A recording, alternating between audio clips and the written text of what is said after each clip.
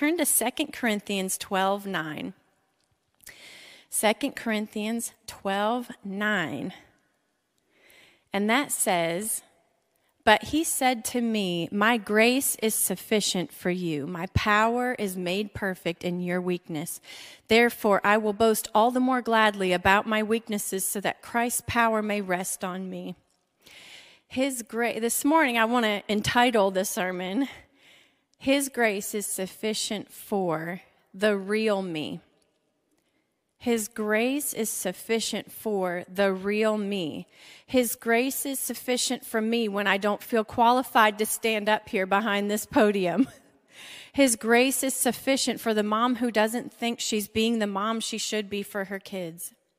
His grace is sufficient for all the nurses right now.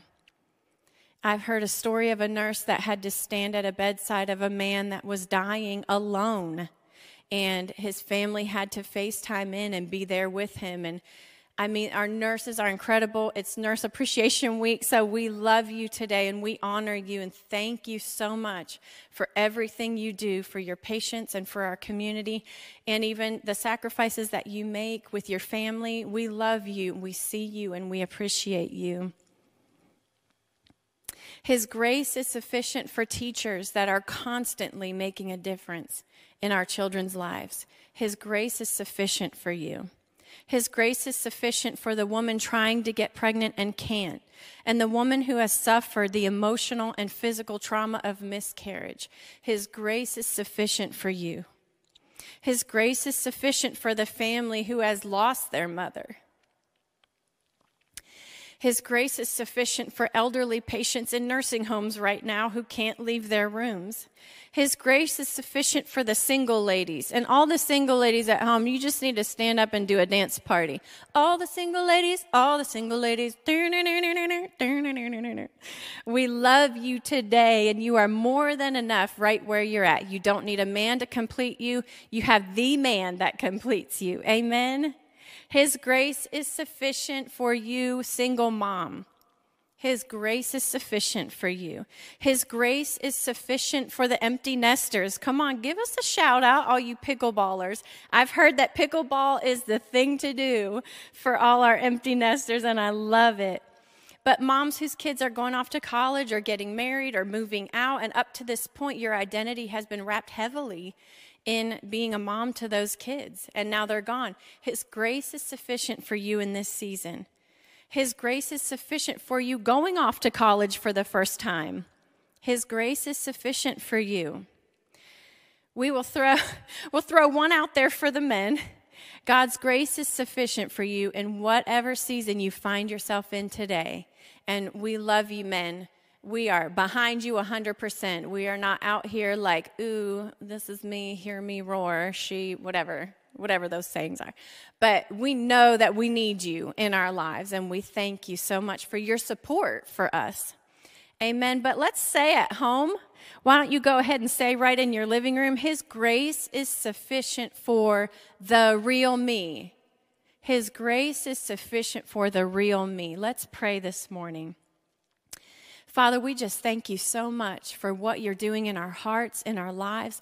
I pray that you would take your word this morning and ingrain it in our hearts, God.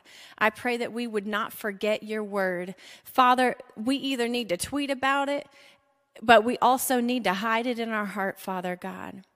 Lord, we love you this morning, God, so much. We thank you for your presence that's coming in our homes. I pray for a cloud of your presence and your glory in each home this morning that's watching, Father God.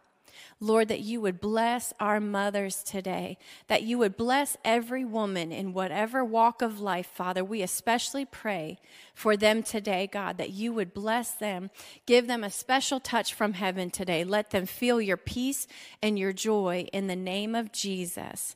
Amen. If you're with your mom this morning in your living room, just go jump on her real quick. Give her a hug. Tell her you love her. Tell her how much you appreciate her.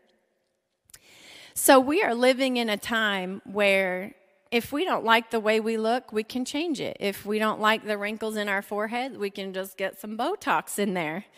If we don't like the way our hair looks, we can dye it. We can make it curly if it's straight. We can make it straight if it's curly. I remember my sister accidentally dyeing her hair red, and it took the lady 4 hours to fix it. But come on, we can do anything. Well, one time I got invited to go to the beach. This was a couple years ago with some 20-year-olds. Hello. I am 41 right now, I think. Robbie said he was 42 a couple weeks ago, and he's only 41. But anyway, we'll forgive him. But I got invited to go to the beach with a bunch of 20-year-olds, and I'm thinking, oh my gosh, like I'm 41, I've had 4 children, I've also had a hip surgery, and it's not like fared too well with me. Anyway, so I'm going out like, oh my gosh, what can I do to fit in with these 20-year-olds? Like, I need some self-tanner.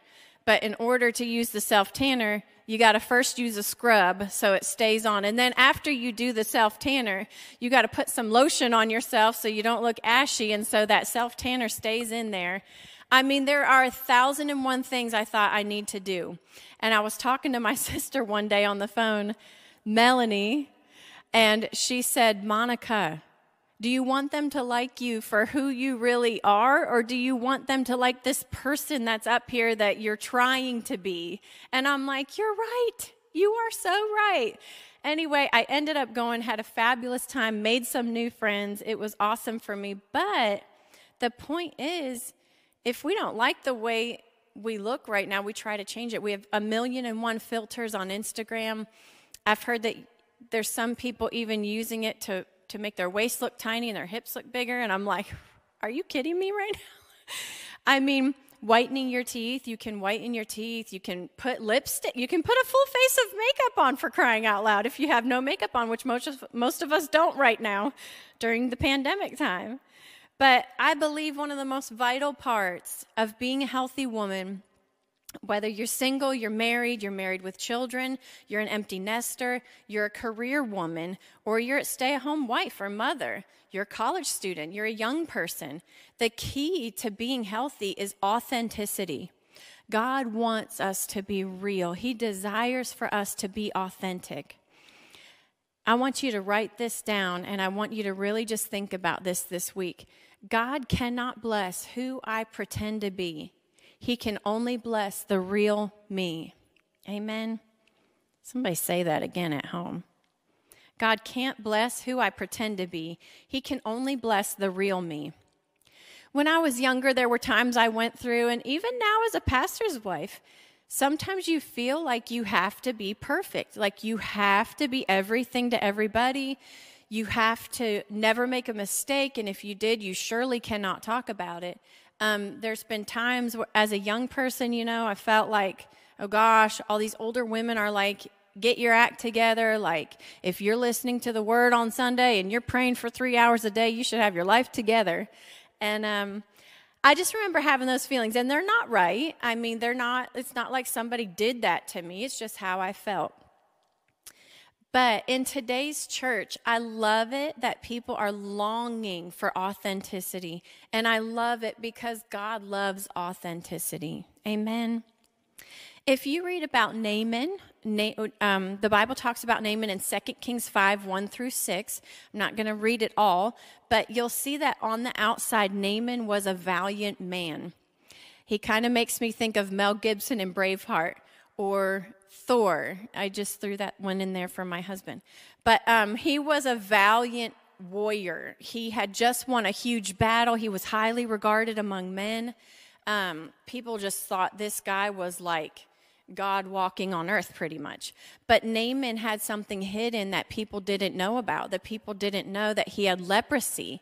And to spare all the children or little ears watching today, I won't explain all that goes along with leprosy, but basically you could tell from a mile away if someone had leprosy.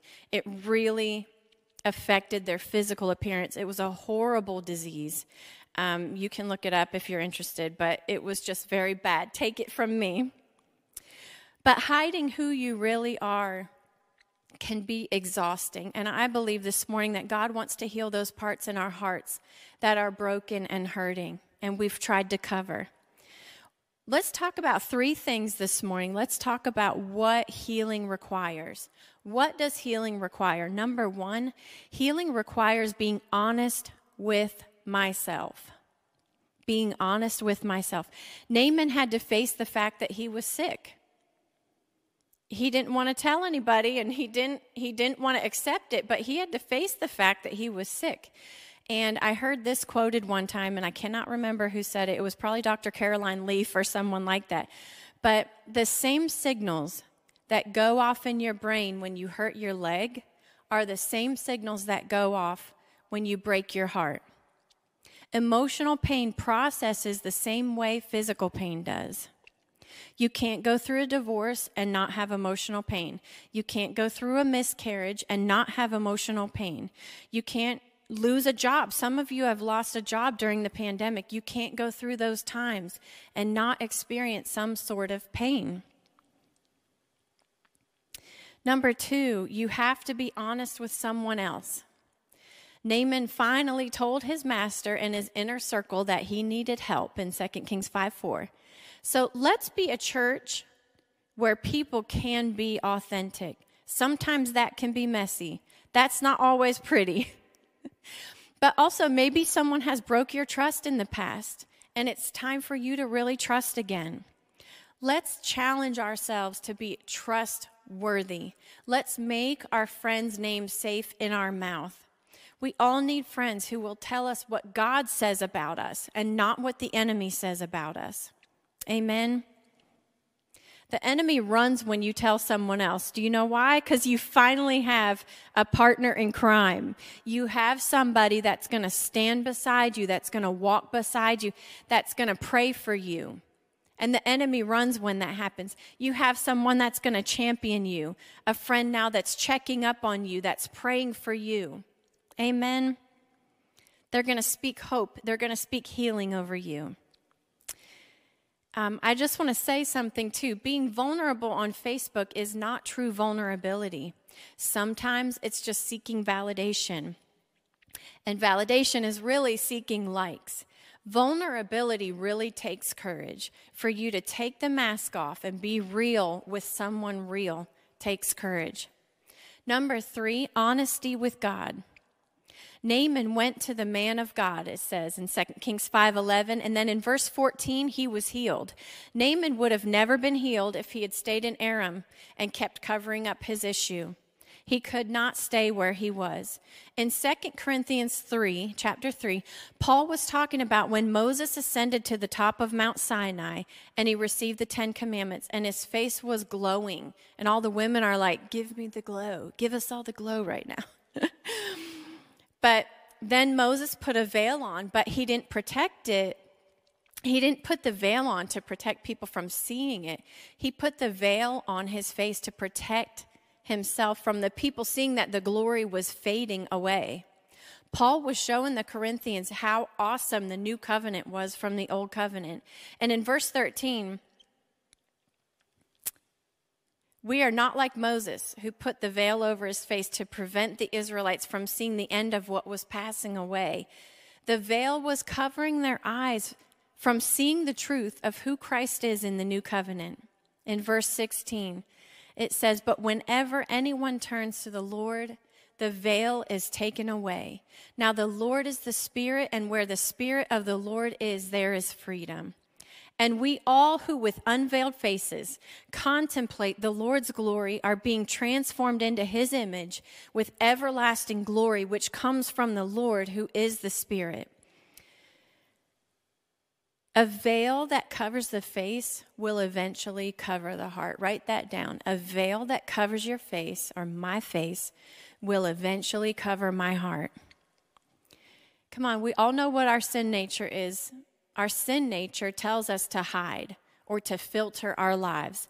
We can see that in Adam and Eve. They sinned and so they hid. We all do this, but only Jesus can take that veil away. So be real with him. He understands where you're at, and he wants to heal and deliver you from whatever is causing guilt and condemnation. How many know that Jesus is not the giver of guilt, condemnation, and shame? Jesus wants you to have forgiveness, peace, and everlasting joy. He wants you to live a life of joy, full of peace and full of forgiveness. I heard T.D. Jakes say this one time, and I'll never forget it. It just really stuck out in my mind. He said, when you buy a piece of clothing that is real, like a genuine suede coat, you will see blemishes on it. You'll see a light brown suede coat and it'll have dark spots on it somewhere, and you'll think something's wrong with it. But it will also have a tag that says something like this: do not be concerned about blemishes on this garment. It is those blemishes that prove the garment is authentic.